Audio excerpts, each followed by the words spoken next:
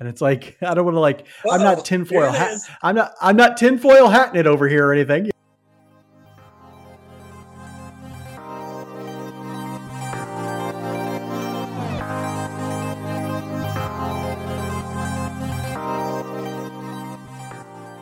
Welcome back to Royals Weekly. I am your host, Marcus Mead, and joining me as always, the last person to let go of dabbing. In fact, he still does it. He loves it. My brother, Mike. Now, I'm going to pretend to be confused about what that is, but then bam, what's up? All right. I will dab on you when I get my victory dance going. All right. He plans on being buried like this. So yes, I'm a middle school teacher, so I can tell you there are still middle schoolers out there doing this. Okay. It's your guidance. How could we they need not? to have an intervention is what we need to do because it's not good. I'm like, hey, buddy, never going to get a girlfriend. Never going to happen. Anyway, but before we talk more about Mike traumatizing children, we first want to apologize if there are any technical difficulties. If you're hearing things funny, if Mike looks weirder than normal, we're having some technical issues with his garbage internet that he refuses to pay more for. And so we're having some issues there. Hopefully this all comes out very clear for you and sounds great as per usual. We've never had technical issues on this show before. So this is the first time territory. On this week's episode, we'll break down the opening series of the season, dive deep into what we're seeing from the team so far, and preview week 2's games. But first, Royals Weekly is brought to you by All In Physical Therapy. For one-on-one personalized physical therapy, we choose All In Physical Therapy. Why? Because they took excellent care of our mother after her surgery. She went to All In Physical Therapy after surgery left her with pain and limited mobility in her arm. She was worried because she likes to work out and be active and all that sort of stuff. She's not flipping tractor tires. She's flipping small, mid-sized SUVs. So that's kind of her thing. Yeah, she came over the other day, actually, and she was throwing my kid so high in the air, I thought he was going to go through the roof. She wanted to be able to do that stuff again.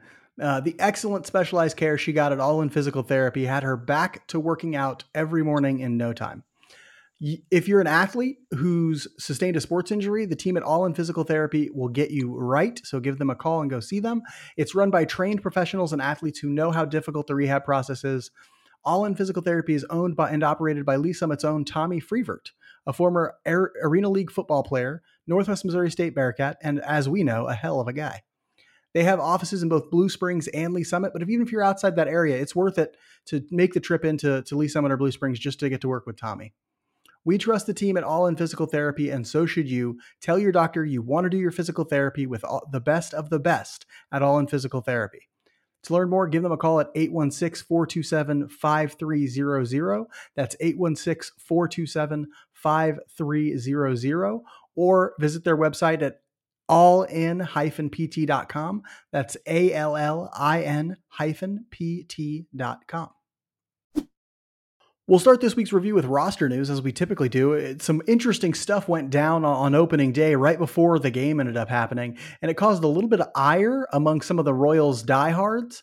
The Royals traded beloved reliever Richard Lovelady, a lot for name, but some for performance, to the Braves for cash considerations. Mike, what did you think of seeing Richard Lovelady traded to the Braves? First he was optioned, then he was traded. What do you think? Good for the team, bad for the team? What are we thinking here? First, no pitcher who has ever pitched as few of innings in Major League Baseball as Richard Lovelady has ever been described as beloved by a fan base. Okay? And that's maybe one of the reasons that we loved him was we all thought that he should have had a chance a long time ago. So I'm happy for him that he gets now maybe a chance to pitch in Major League Baseball, as it seemed like the Royals were never going to give that to him. Can't wait for him to be an all-star with the Braves or something like that, because that's, what's going to happen now. But obviously, especially with this new regime in place, there had to have been something that they saw in the numbers or somewhere that said Richard Lovelady isn't going to be an effective Major League reliever. I don't agree with that necessarily, because all I've seen from him has been success. But, if they don't like it, get rid of the guy and we'll see. If he turns into a solid Major League piece somewhere else, we know they made a mistake. The only thing I put down in the rundown is, thanks, I hate it. I do not like the trade of Richard Lovelady, mostly because I think he can be an effective reliever. Now, I wonder if they're looking at his velocity and saying, wait, maybe he's not going to get all the way back from this injury that he's coming back from, because he's not throwing 93, 94, or even 95, which sometimes he touched when he was, really at his highest peak velocity. He's not there. He's in the low 90s, sometimes even the high 80s a lot. And so, but that was really never his game. His game is deception lefty. His game is he's got a really good slider. His game is he can command a little bit. He was really going to be an effective guy against lefties, I think. Obviously pitched very well in spring training, but we'll see. Like, I agree with you, Mike. I think that Braves will probably turn him into an excellent reliever from the left side, a guy that who can contribute for a long time if he can stay healthy. I will say it has been a common sort of thing that he gets hurt a little bit. And so if he stays healthy, though, I think the Braves are a good team to turn him into a successful major leaguer. The Royals also did a few other things. They traded Matt Beatty. He wasn't going to make the opening day roster, so they traded him to San Francisco again for cash considerations. They moved Drew Waters to the 10-day IL, which was a little bit interesting to me. I thought they might put him on the 60-day IL and then just plan on him coming back much later and then, make an open on the 40-man roster, but they decided not to do that. So they must be optimistic about his timetable coming back. They also moved Daniel Lynch to the 15-day IL. We kind of knew that was coming. He's going to be a while, probably a month into the season before he sees any major league time. On the field this week, the Royals went 0-3, right? They won 0 games and they lost 3 games. Everybody pretty much watches this opening series. It was dark. It was real reactionary on the timeline this week. Obviously run prevention has been a little bit better than run production so far. The starting pitching has been promising at times. The rotation has given up just 5 earned runs in 15 1/3 innings. The offense has been a roof, right? They were shut out in the first 2 games, so they did not score in the first 18 innings. Actually, more than that, because I don't know what inning they scored on in the game today, but it was a pretty long stretch. Okay. They had a pretty long stretch of scoreless innings to start the year here. But they did show a little spark and grab 4 runs in this third game. Problem is they gave up 7. Mike, what do you think of what you've seen so far from the Royals? My hope here is that the bad results on offense don't cause a problem down the road. They don't discourage the players that are in there, because it seems like sometimes the process has been really good. They've been able to draw walks. They've been able to even hit the ball hard at times, just not get any results from it. So I hope it doesn't turn them into pressing, which maybe we saw some indications of today as Vinny Pasquantino laid down a bunt for a base hit at one point. Well, he didn't actually get a base hit, to be clear. He tried to get a hit, tried to bunt for a hit. No. Yeah, he tried to get a base hit because if he bunts, he can't get a base hit. He would have to place that thing like a Japanese 9-hitter. I mean, like they're never, no. Yeah. So I don't know what the process was in his thinking or the team's thinking or whoever decided he was going to do that. But I hope it doesn't change what they're doing. It's 3 games. They weren't offensively productive for those 3 particularly, but they need to not stray the course yet. Okay. No big adjustments need to be made right now. Go out and try and hit this next series. Yeah. They were something like 0 for 19 at one point with runners in scoring position. They were just terrible with runners in scoring position. They took a lot of walks in this opening series, which is encouraging. They got on base enough to win at least one of those 3 games, but just not good enough. Honestly, this is going to sound really bad because I know people are just angry. Like there's a ton of anger out there about the Royals, which is a weird place to be in my mind so early in the season, especially with a new coach. Like, who are you angry at? Like, we have all new coaches. No. Yeah. It's not a weird place to be. It is. The Royals have been out of contention in May so often. Yeah, but that I understand. But I don't. Because what's your relationship with the team and the game if you're angry after 3 games? Like 3 games, you're with a new coaching staff, a new GM, all new people in charge of this thing, and you're like angry after 3 games. Like, how do you even understand baseball and how it works? Like 3 games is not a sample size large enough to get angry about in my mind. But I digress from that. Honestly, there are things I'm pointing to that have taken place that I'm encouraged by, because the starting rotation, the thing we worried about the most, has been somewhat solid, because the team they were facing, the Twins, looks really, really, really good. because the bullpen looked good for those first two games at least. There are some takeaways where you're like, actually, this team looks quite a bit different in the areas that we worried about the most. Do I think eventually the offense will come around? Yes, I do. I think they're pressing too much with guys on scoring position. And the thing that's holding them back, this batting average or this, performance with runners in scoring position, we know that that's extremely variable, that goes up and down all the time, that sometimes you're going to have stretches of really bad plate appearances with runners in scoring position. I think it's an approach issue. I think they start pressing when they get guys on base, and I can document that with a lot of evidence. But I'm still encouraged by the fact that they're getting guys on base. I'm still encouraged by the fact that they're taking walks. I'm still encouraged by the fact that their starters haven't imploded, in any of the first three games. That's encouraging to me. We'll see if it turns into wins and losses soon. We know they're going to have bad stretches at some point. What does it matter if it's at the beginning or in the middle? It's all sort of kind of the same in my mind. I'll explain why. Because your fans are going to get frustrated. And that's what this is. Like, you call it anger, but no, what they are is they're frustrated when they expect, and here's the thing that kind of gets me with that.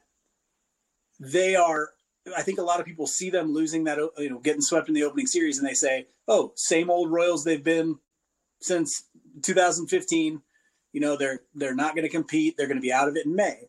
Well, if you're actually watching the games closely, they're not the same team. You can see the differences that the new coaching staff has brought in. But when you've been, when you've had your heart stomped on 40 times and your team's been so terrible, like, I get that. I understand the frustration. I am a man of the people, though, and you are like not. Yeah, that's true. I'm an elitist. You're a man of the people. That is the truth. That is the truth of it. I mean, because in my mind, I'm like, listen, if they had won the first three games, those exact same people would be like, they'll blow it in a week. Those people, you can't satisfy them. Like, you cannot satisfy that fan. There is no way. The cynical fan cannot be satisfied. And so, I don't even think about them. I just like, it's 3 games, people. It is 3 games, right? Now, being said, you can't draw any big conclusions for the 3 games, but Mike, I want to be able to ask some questions about, so what questions do this opening series spark in you about the Royals? The big one that kind of stuck out to me was, will they continue to draw walks at the rate that they have? They've drawn a lot of walks, especially for a Royals team, that brought back essentially the same personnel as they did last year. But they have taken a lot of walks, and I hope that continues because, like you said, we're getting people on base. Eventually, we'll level out that batting average with guys on base, and we will start scoring runs from that. Yeah, I think that's huge. I think we think about the guys going up and down the lineup right now. We're like, MJ Melendez has taken 3 walks. Bobby Witt Jr. has taken a couple of walks. Neither of those guys is actually hitting right now. They're all, I think Melendez is 0 for 9, which I'll talk about here in a second. I think Bobby Witt Jr. is 0 for 10, but they both have a few walks. So they're getting on base a little bit, and then, if they can take walks, if they can have that sort of approach up and down the lineup, it really does just give them opportunity to start hitting guys in whenever they finally get their, runners in scoring position curse, hexed away or whatever, the thing that I'm taking away, the thing that I'm thinking about, or the question I'm asking from this opening series is, can this pitching last? And most importantly, can this starting pitching last? Because if it can, game changer for the Royals, right? If they can have some level of consistency in this starting rotation, that's game changer for the Royals, because last year, we said it. It was the rotation and the bullpen to some degree, but really the rotation that killed them. They could not do anything to prevent runs from taking place. They got a solid start from Greinke, they got a solid start from Lyles, and they got a solid start from Keller. That's all we need. And a lot of it, too, is like, they got pulled at the right time. They got some good defense. It was all sort of team-wide run prevention. Kyle Isbell's playing like Ken Griffey Jr. reincarnated out in center field right now. And so, there's that. But can this pitching last? If it can, to me, that's the story that we might have to sort of start thinking about as they move on into the rest of the season. There were some strong performers, despite the fact that the Royals went 0-3. Mike, tell us who got your strong performer of the week in a very truncated week. Yes, I didn't even put down the numbers because it was so few at bats and stuff. But Salvador Perez has been the only guy actually hitting consistently for them. So that's been good to see. He's caught all 3 games. He has a double. Now we haven't seen him put one out yet, but he had another hit in the game today. So Salvador Perez continues to be good. Now, if he doesn't always start off real hot to a season either, so that was kind of a good thing to see when nobody else is hitting. It's good to see Salvador Perez still picking it up at the age that he is currently at. Young man out there. What is he, 32, 33? Young man. I think he's 33. Anyway, I'm putting the whole starting rotation up for strong performance because honestly, it has been three outings, 3 strong performances, and I'll take it all day, every day. We got Brady Singer tomorrow in Monday's game, and then Chris Bubich. There's a decent chance we get 5 decent outings in the first 5 games. And I say that and watch. They're going to go out and give out 12 runs each or something like that. But got to applaud them for that first series because they did very well in that opening series. 5 earned runs and 15 and a third innings pitched. Quite a few strikeouts. The walks were too high, but mostly because Brad Keller walked the bases loaded today. Right at the end, he looked gassed and he just started walking guys. But we'll see if that holds, if they keep the strikeouts high and the walks low. Obviously, in a week where you get swept, you're going to have some bad performances. Mike, who was your weak performer of the week? It was Hunter Dozier, man. Hunter Dozier just continues to not hit at all. He was 0 for 7 with 2 strikeouts and no walks. Everybody else was walking. Hunter Dozier couldn't get one. And so it's a little disheartening. But the one thing that happened today was Matt Duffy comes out and plays a solid third base today, and it's a home run today. And then somebody put out on Twitter that like over the last 2 or 3 years, Matt Duffy has a WAR of like 5 combined, and Hunter Dozier's is like -2. I think Matt Duffy's WAR in their careers, his career WAR is something like 9.2, and Dozier's is like -2.5. And that was Christopher Tenpenny, I think, who put that out on Twitter today. I want to give him credit for that. Yeah. And so there was a lot of talk on Twitter today about like, let's just not play Dozier anymore and play Duffy instead. Just stick and with Duffy. Why not? You're not going to hear an argument from this corner. I'll tell you that right now. And so, yeah, bring on Duffy. He looked great. He really looked like a ball player today. He looked really great out there. My weak performer for the week is MJ Melendez. He went 0 for 9 with 3 walks. I could have chosen Bobby Witt Jr. He also has played poorly, mostly at the plate. Bobby Witt Jr. has done some decent things defensively, though he did make one big mental error defensively in the game on Saturday. But Melendez is also just kind of they're both looking pretty lost. Their timing is not on right now. Melendez, I mean, we can start asking the questions like, did playing in the WBC hurt these guys? It seems pretty obvious with Bobby Witt Jr. He got virtually no playing time there. MJ Melendez just is looking like he's in a funk right now. Hopefully he can, and the Royals have faced 3 really good pitchers. Maybe that's part of it, but they were 3 righties and Melendez still could not do a thing against them.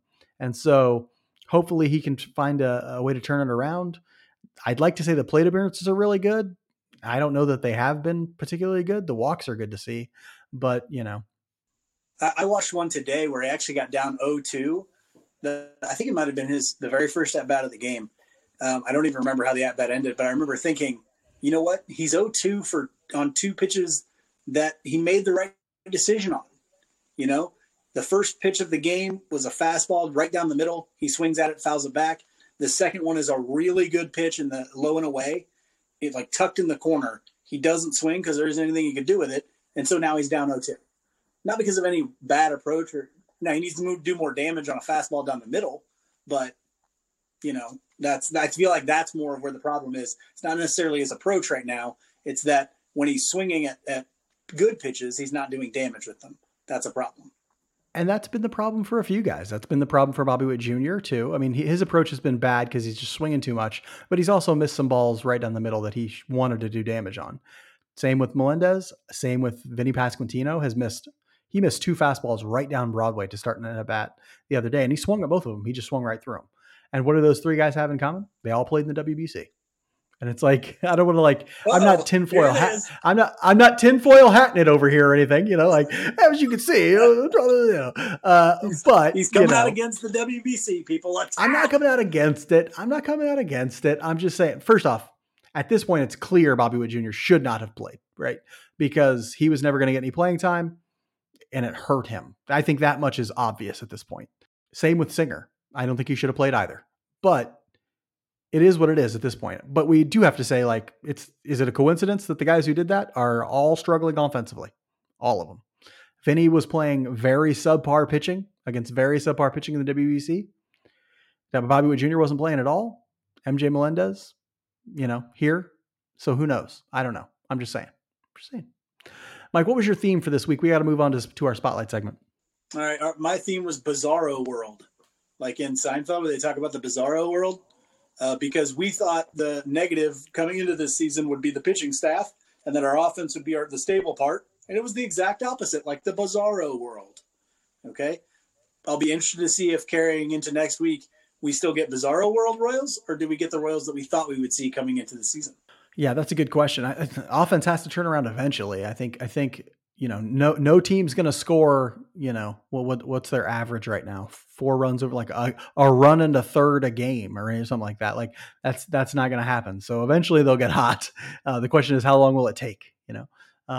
My theme is a very easy one. It's early. Calm down. It is early. Okay. Lots of baseball to play still. There was always going to be a stretch of the season where they lost at least 3 games in a row. So, they're getting out of the way early, I guess.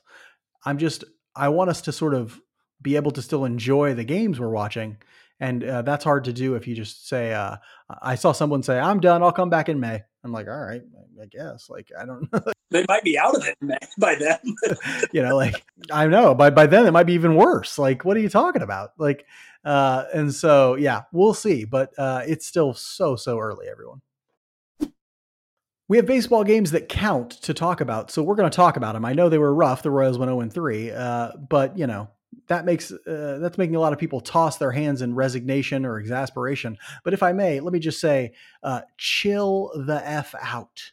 Okay. It's 3 games. There's stuff to learn from these 3 games, but if you're really keen to throw in the towel after 3 games, maybe it's time to re-examine your relationship with this sport and this team. But we should take something away, I would say. Mike, let's try and be as objective as possible looking at this opening series. What's something that you were happy about in this opening series? I kind of took 2 things because I'm selfish that way. I said the strikeout rate is up a little bit and the walk rate is down a little bit for our pitchers. Oh, okay. Our pitching staff, the strikeout rate is about 1 strikeout per 9 higher than it was last year. And our walk rate isn't quite 1 walk below what it was last year per 9, but it's good. So that's kind of the happy thing I'm taking away. I hope I'm not stealing, I'm not stealing your thing. Another happy thing I'll just throw in there because we mentioned it earlier and I forgot to say something was our hitters walk per 9 rate right now, 2nd in Major League Baseball. So we are walking at the 2nd highest rate in Major League Baseball, at least going into today's game we were. And so that was good to see. Yeah, I'm excited about a thing that is more managerial than anything, and that is pitcher usage. I think Matt Quatraro is showing that he is going to make the right moves when it comes to pitcher usage, that he's going to have a quick leash with a lot of their starters, that he's going to work matchups really well. What he's done in these first 2 games is forced the other team, the Twins in this case, to go to their bench to get rid of the bad matchup they had. So what he's done in 2 of these games, at least, and maybe all 3, he brings in someone like Amir Garrett, a lefty, to face some lefties of theirs. Well, it forces them to pinch hit with a righty off their bench. Well, you might say, oh, that creates a good matchup for them. Actually, no, it doesn't really, because a lot of times pinch hitters are more ineffective than regular hitters. They're just your worst hitters. Or, they come off the bench cold or whatever. You want to face those pinch hitters, even if, because 1, it means their lefties are now out of the lineup. Their starters are now out of the lineup. They're trusting pinch hitters.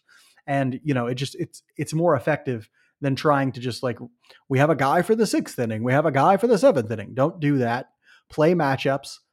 Amir Garrett is very good against lefties, but can also get righties out. And so, or at least that's their theory. He's pitched like garbage so far, but he's not that bad. And so we'll see. But it's a good theory. It's a solid plan. And it looks like pitcher usage is going to be a lot more optimized than it has in the past. Now, we talked about what makes us happy for that opening series. Mike, what concerns you about that opening series? We can't draw conclusions, but what's something that's concerning you after watching those first 3 games? Not winning any games concerns me. Real simple. I thought you took the 2-foot putt there, because I'm still traumatized as a Royals fan, right? the hardest thing about being a Royals fan is how consistently they are out of it in May. They don't like even drag you to a point where you're like, oh, it's July and we are still around 500. That never, it happens so rarely. In the seasons when they lose a lot, they do it early and they do it often.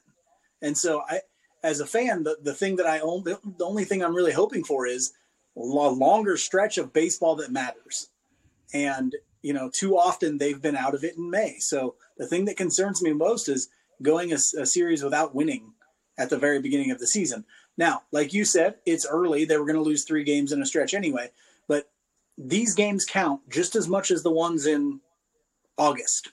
And so, it's just frustrating to me to do so well in spring training, and then you get up here and your offense is nowhere to be seen. Yeah, I mean that makes sense from a I guess how we're emotionally feeling about about what's taking place, kind of a thing. Exactly. That Yes. makes sense. I mean, I get it, but I'm still of the mind that's like 3 games is super early. They could win the next 3. They're 500. Like it's not unprecedented, and so the thing that I sort of concerns me as I look really closely at these opening games is it's guys losing their approach with runners on base. So they're doing a decent job getting guys on base. And then you watch the at bats that they take when the guys are on base, and they're just awful. They're terrible plate appearances. They're swinging at pitches early that are in the shadow or off the plate. They're just being way too aggressive with guys on base. And it's like, that's not how you do it. You need to have the same approach all the time. Here's your zone. Here's your swing zone. Okay. Until you get 2 strikes, you don't expand it. This is your swing zone. It's not that difficult. And yet the over anxiousness, the eagerness to be the hero is just way too prevalent with a lot of them right now. And it's causing big, big problems. Now, I hope that doesn't carry over. I think it usually calms down as the season gets going and we're into the grind and everything. But boy, it's rough to watch right now. Yeah. And like I stated earlier, my worry is that bad approach with guys on base when you're anxious and over aggressive will start to leak into other times because you're not seeing any results. If you're not seeing results, that's when you start to press. That's when you start carrying a bad approach with you all the time. And I really don't want to see that, especially since a lot of these guys are younger. They haven't been, for a lot of these guys, it's their very first opening day. Like, it's not, it may take a month before they start to calm down. And that sucks. That's on the coach. Well, that's on the coaching staff, right? And so I'm a lot more confident in a Matt Cotrero led locker room than I am in a Mike Matheny led locker room. One that can sort of say, hey, guys, like, one, I'm going to give you a day off, or I'm going to sit you down and talk to you because you're just pressing like crazy. Like, relax out there. Like, just relax, like, and so, we'll see. I'm more confident in it being resolved quickly under this regime than previous regime. So that's good. We do need to sort of think about what we're want to watch moving forward. I'm curious to know what you're going to look at now that you've seen 3 games. What are you paying close attention to? What are you looking at moving forward after this first 3 games? Honestly, I'm looking at Bubic's start coming up in this next series. Really, the starting pitching staff overall. But I think with like Greinke and Lyles, especially, you kind of know what you're going to get. With Singer, there's still some questions in my mind, especially since, he had a great end of last season. And I think you can count on him, and I think he'd be great. But really, this Bubic start coming up is going to be, I think, huge. How is his demeanor out there? Does he seem calm? If he comes out in that first inning and he walks the first 2 hitters, and you're like, okay, this is, that'll kind of increase the pressure and the tension. I'm hoping really that first inning for Bubic is going to be huge. And so I'm really curious to see that start from Bubic. And the rest of it, we'll continue to keep an eye on the starting pitching. That's what I'm looking forward to. Yeah, I'm going to watch those plate appearances with guys on base because I want to know, like, they're not going to come out and say that they did this, but I want to know what's being done in the clubhouse, in the locker room, and things like that to try to address it, to try and say like, hey, we have a team-wide issue right now that our lineup is pretty universally pressing when guys get on base. And so, what are we going to do about it as a coaching staff? What are we going to do about it as an entire team? What are we going to do to address this? Now, I think there is something mentally about just getting through the first series that kind of gives guys a reset and gets them to say like, okay, now we're into the season. Like Toronto's coming to town. They're going to face a couple pitchers who aren't world beaters. And so maybe that gives them some confidence. They did score 4 runs today. Maybe that sort of gives them some confidence. They can move into the uh, flow of the season and start sort of turning some good at bats in when they have guys on base. Cause right now it's not looking great. I want to one last question for our spotlight segment. And this is the one that I'm kind of most interested in. Mike, what is the big overreaction that you see taking place that you want to squash? That you want to say like, stop doing that overreaction, please. It's the one I said I understand and support. It's this is always what happens. It's the one you're doing. I do, man. I've been a Royals fan since, gosh, who was the first player you remember watching as a kid? I'm talking like since Joe Randa, Carlos Fablis, George Brett's last year's, Mike Sweeney, that stuff. Kevin Appier, those guys. And that was like when we were, 7, 8 years old. And so I understand. I remember those awful teams. I remember being out of it in May many, many, many times. But this is what always happens. But this is not the same team as those teams. They have an idea. This group, I believe in Matt Quatraro as understanding and having an idea of what to do. And there is talent on this team. And so, yeah, this isn't, I know it feels like this is always what happens, but that ain't it. Okay. I'm trying to stop people from reacting about the offense, right? I get the concerns. They are not illegitimate. But what you need to understand about hitting with runners in scoring position is that it is variable. It fluctuates all the time. There is no, or at least there are a lot of people who will say there's no like clutch gene, there's no clutch ability or skill. It's just that, sometimes the numbers look really bad hitting with runners in scoring position, and sometimes they get better, and it just sort of fluctuates throughout the course of the season. It's one of those things that will come back, will regress to the mean. And so don't freak out.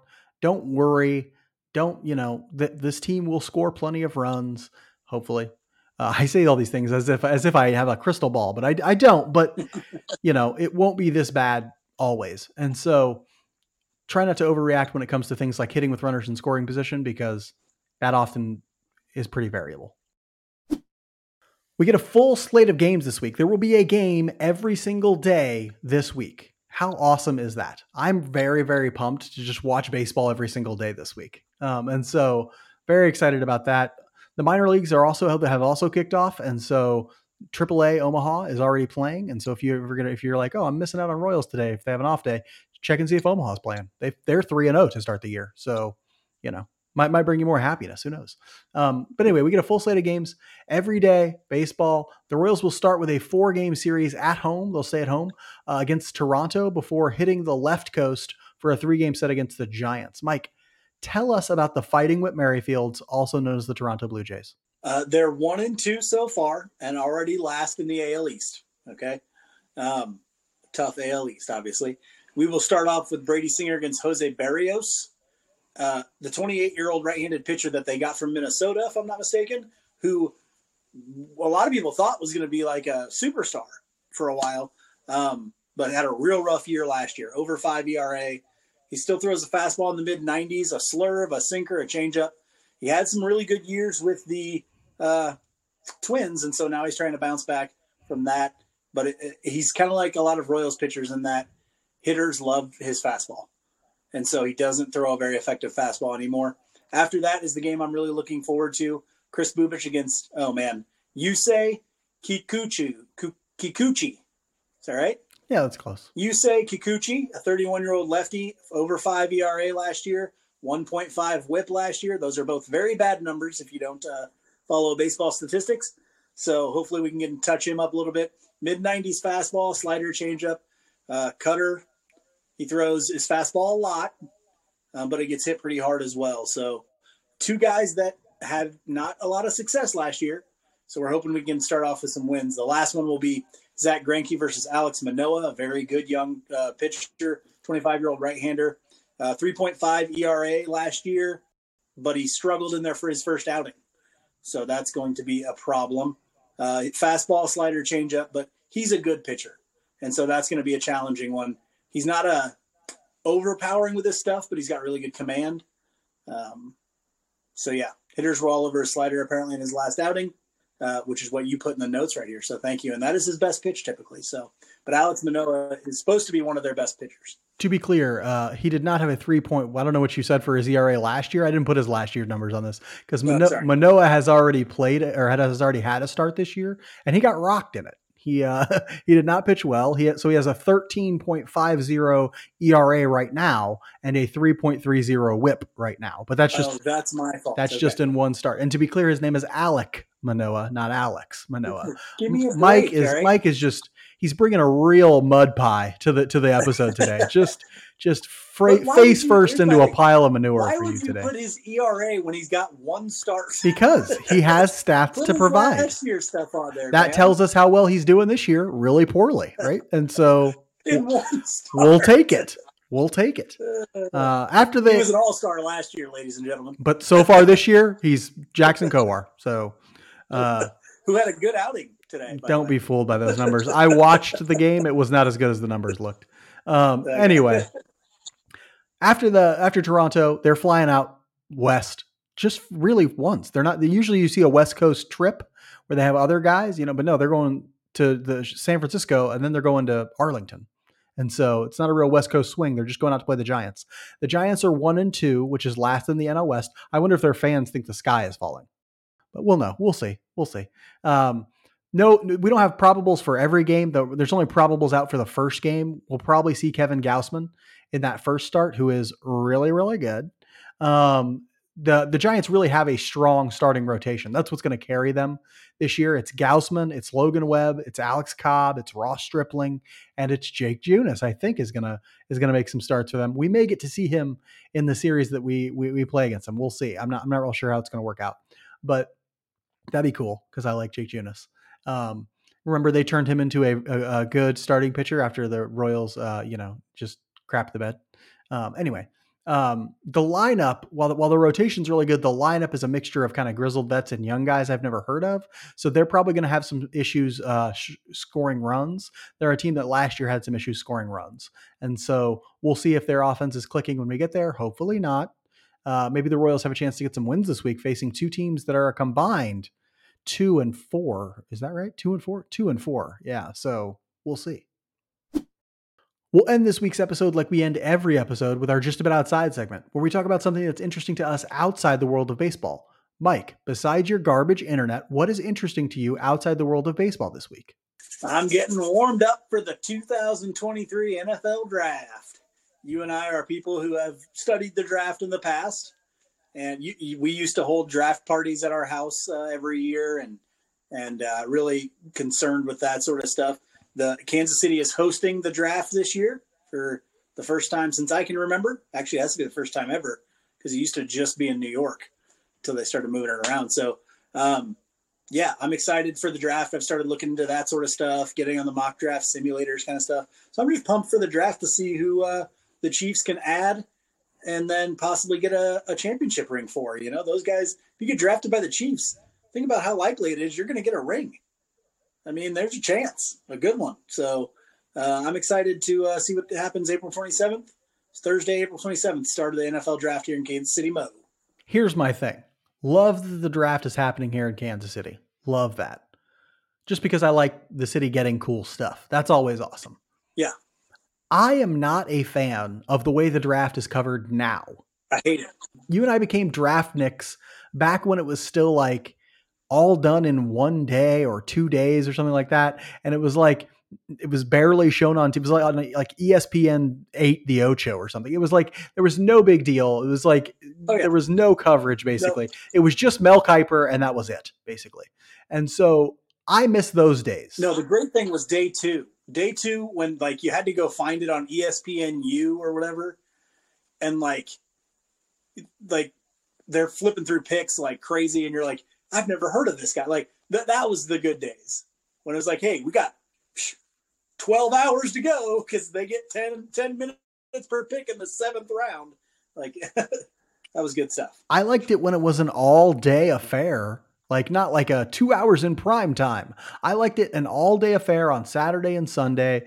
You could hang out and just watch the whole thing and just lays out and be a bum and look at these guys you've sort of been following for many, many months. That time of the NFL draft is my favorite. That's when I really fell in love with it. The way they cover it now with all the human interest stuff, I do not care. I don't care. And so it's rough. I don't even watch it anymore, really. I'll still read some stuff about it beforehand and everything, watch some highlight film, watch some film, probably even on guys. And I'll definitely watch film on the guys that the Chiefs take. But I just can't get excited about the sort of ways in which they're playing to the extremely casual NFL fan to get them to watch the draft. It bothers the shit out of me. The thing that kills me is that I hate about the human interest stuff is they never do them in interesting or new ways. No. It's the same narrative every time. They just plug in a new player every year. Oh, Cancer Kid stories? Why are you doing this to them? You mean a Cancer Kid story? They love a Cancer Kid story. That's their favorite thing to do. Cancer Kid story. Okay. It just drives me nuts. Like, just, I understand. Yes. And the thing is, like, a lot of them have interesting stories. You can go out and tell their interesting story without telling it the exact same way you did for 20 guys, 20 previous years. Like, let's be smarter about it. There's no levity to it. There's no nothing. It's like all pathos. It's like, hey, feel inspired by this guy and his journey. And it's like, can we get something that doesn't have such weirdly high stakes for a dude who's just made, like tens of millions of dollars getting drafted? Like, what are we doing here? This is football we're talking about. Like, just, they don't all have to be wildly inspiring stories, like everyone doesn't have to be The Blind Side or whatever, like it drives me nuts. Anyway, you're getting me off on a rant here. I'm talking about Mythic Quest this week because my partner and I, what? I think I've done this one before. Oh, no, I went back and looked. It doesn't matter. Even if you have, I'm talking about Mythic Quest because my partner and I a new season of Mythic Quest. If you don't know, Mythic Quest is a show on Apple TV Plus, and it was created by, what's his name? Rob McEnany or whatever. Yeah, whatever. He was one of the creators and one of the stars of Always Sunny in Philadelphia. He's a really just smart writer, basically. And this show is so well written. It is so good, both as a comedy and as like with enough, it's a dramedy, really, kind of. That's like 70% comedy, 30% drama, dealing with people's sort of inability sometimes to be socially, what's the word I'm looking for?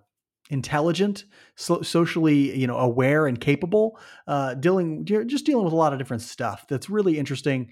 And of course it's set in a video game company where they run like one of these massive video games. It's a lot like basically World of Warcraft. And so just a really funny and also good show. If you ever get a chance, go see it.